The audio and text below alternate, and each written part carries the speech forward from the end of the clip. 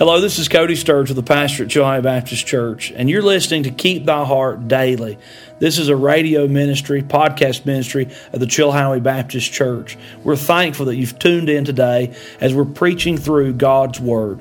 We're praying God's Word will speak to your heart as it's preached and taught from the pulpit of the Chilhowee Baptist Church. In your Bibles tonight, Esther chapter number 4. Esther chapter number 4.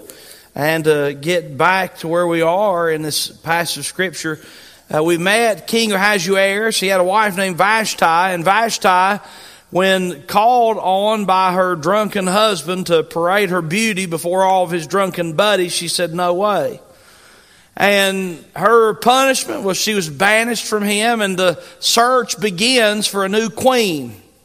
And the fair virgins of Persia were brought before King Ahasuerus, and out of a whole group of concubines, he chooses Esther. Esther, who was an orphan girl, a Jew.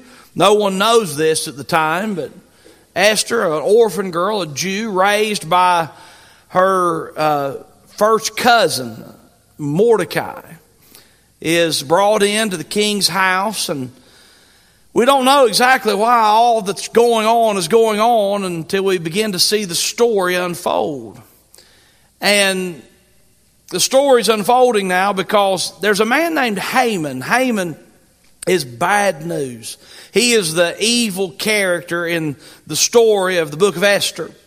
And Haman, he has developed a very specific hatred for Mordecai because Mordecai has decided that he will not bow to a pagan leader. Mordecai is a Jew, and he's commanded of God not to make another man a god, and he will not bow to Haman, and Haman's mad about it, and Haman has this great decision that he makes. It's awful. Haman says, it'd be terrible, it'd be vain for me to just deal with Mordecai. He said, I'm going to put all of the Jews to death, and he comes up with a plan. He goes before King Ahasuerus and says, "Oh, king, there's a group of people in your kingdom, a nation of people, a group of folks who don't have your laws, and they'd be better off exterminated." And Ahasuerus, being a man of the flesh, makes a foolish decision and says, "Haman, just do what you want to do." Haman sends out a decree to all the lands and all the places ruled by King Ahasuerus. And the decree says that in about 11 months, almost a year's time, on this specific day, we're going to have a great extermination of all the Jews that are in our land. As you can imagine, upon the announcement, all the Jews of the land are terribly disturbed, and one of the main people that are very disturbed about this command and this decree from the king is none other than Mordecai himself. As we come to chapter number 4, we see something here that we don't necessarily like to acknowledge, but it's a fact.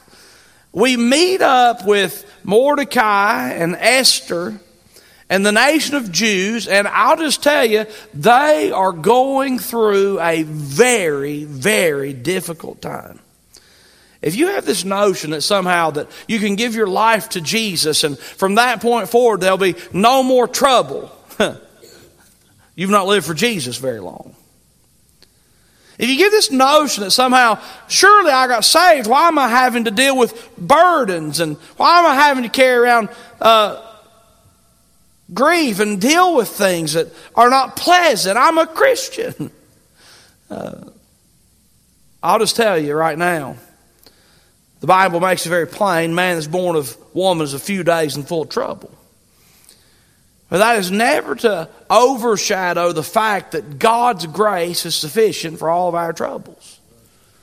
And when we come to this chapter number 4, we meet Mordecai and Esther, two people that God is going to use in a very mighty way very soon. But we don't see them jumping up and down for joy. We don't see them jumping up and clicking their heels. We don't see them with great big smiles on their face saying, "Oh, I'm trusting in the providence of God." We see them at a low time. We see him in a moment of great concern. I love the honesty of the Scriptures. And I'll just tell you right now, many times when we're at our very lowest, it is that time in which God is preparing to do His greatest work in our lives. The devil wants to see you in these low times and cause you to lose your faith in God or to quit serving God or turn to sin. But God, He uses low times to prove how big and how mighty and high and great He is. We're going to look at this chapter of Scripture and take our message. I'd like to read these 17 verses to you. Chapter number 4, beginning in verse number 1. When Mordecai perceived all that was done. What he perceived was done. He perceived that Haman had manipulated King Ahasuerus into decreeing all the Jews to die in about 12 months' time. When Mordecai perceived all that was done, Mordecai rent his clothes and put on sackcloth with ashes and went out into the midst of the city and cried with a loud and bitter cry. And came even before the king's gate. For none might enter into the king's gate clothed with sackcloth. And in every province whithersoever the king's commandment, his decree came, there was great mourning among the Jews, and fasting, and weeping, and wailing. And many lay in sackcloth and ashes. So Esther's maids and her chamberlains came and told it her. Then was the queen exceedingly grieved.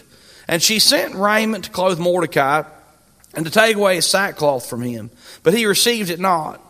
Then called Esther for Hatach, one of the king's chamberlains, whom he had appointed to attend upon her, and gave him a commandment to Mordecai to know what it was and why it was.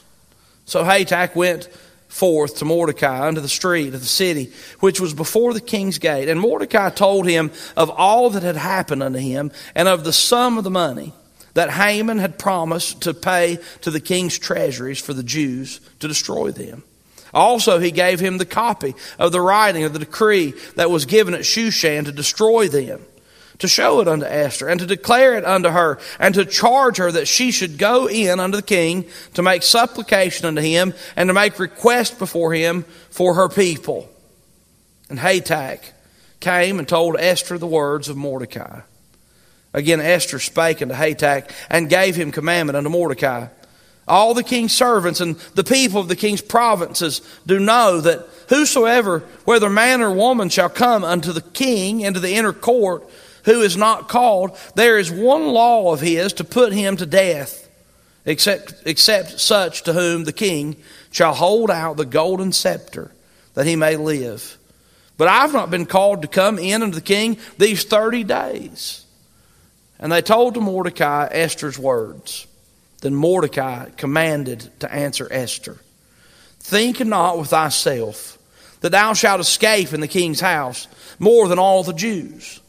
For if thou altogether holdest thy peace at this time, then shall their enlargement and deliverance arise to the Jews from another place. But thou and thy father's house shall be destroyed. And who knoweth whether thou art come to this kingdom for such a time as this?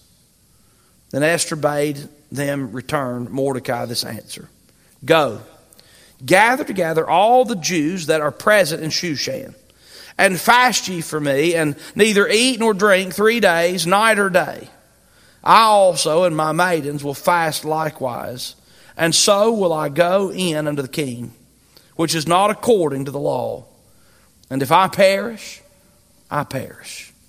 So Mordecai went his way, and did according to all that Esther had commanded him. And we come to this passage of Scripture. This is a sober chapter in God's Word.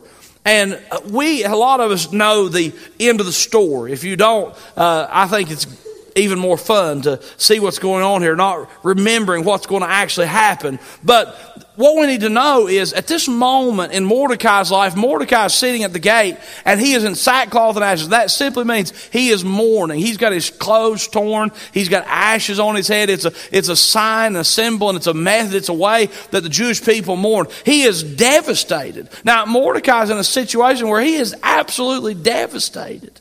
And he's mourning and he's crying and he's bitter and he's fasting and he's weeping and he's wailing. Sounds like A lot of fun serving Jesus. I read this chapter of Scripture, and I hear in the back of my head the song, there's joy in serving Jesus. There's joy in following Jesus. And then I think, well, here's Mordecai trying to serve the Lord, and what's he doing? He's weeping and wailing, crying. He's having a rough time. And then Mordecai tells Esther, Esther, you don't know what's going on yet. But your king, your husband, your king, has decreed that all of your people are to be put to death.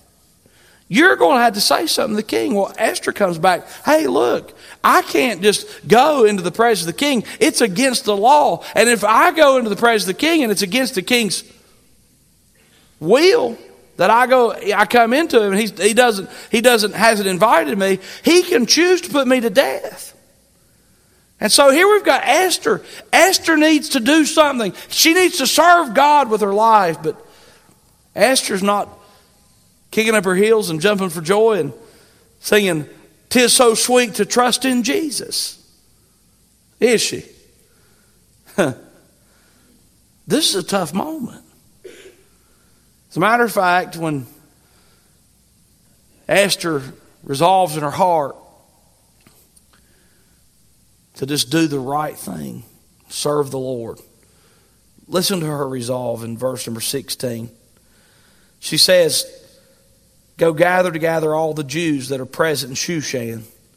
Fast for me, and neither eat nor drink 3 days, night or day. I also and my maidens will fast likewise.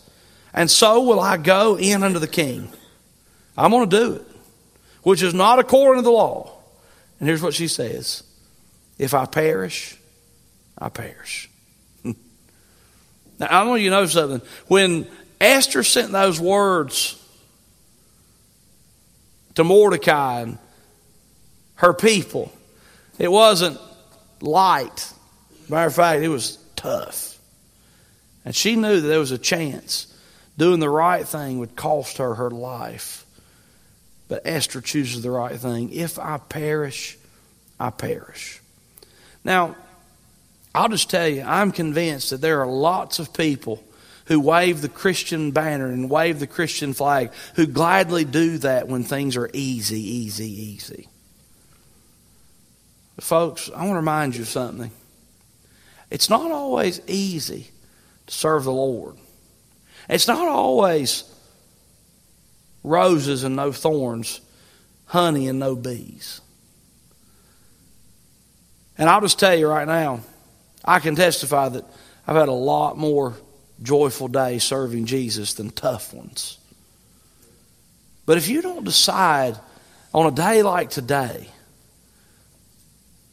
that no matter what, I'm going to live for Jesus. No matter what, I'm going to do what is right. No matter what, I'm going to keep my family in church. No matter what, I'm going to trust in the Word of God. No matter what, I'm going to live a principled life. No matter what, I'm putting Jesus first. If you don't decide that now, it gets easy to turn your back on God. And I'll just tell you, turning your back on God at any time during your life will be the worst decision you could ever make. As a matter of fact, when things are getting the toughest and you're tempted the most to turn your back on God, that is the moment in which that I'm confident that God is right on the verge of helping you break through and using you for His glory. So I beg you, don't give up on Jesus. Let's have the spirit like Esther. If I perish, I perish. If I perish, I perish.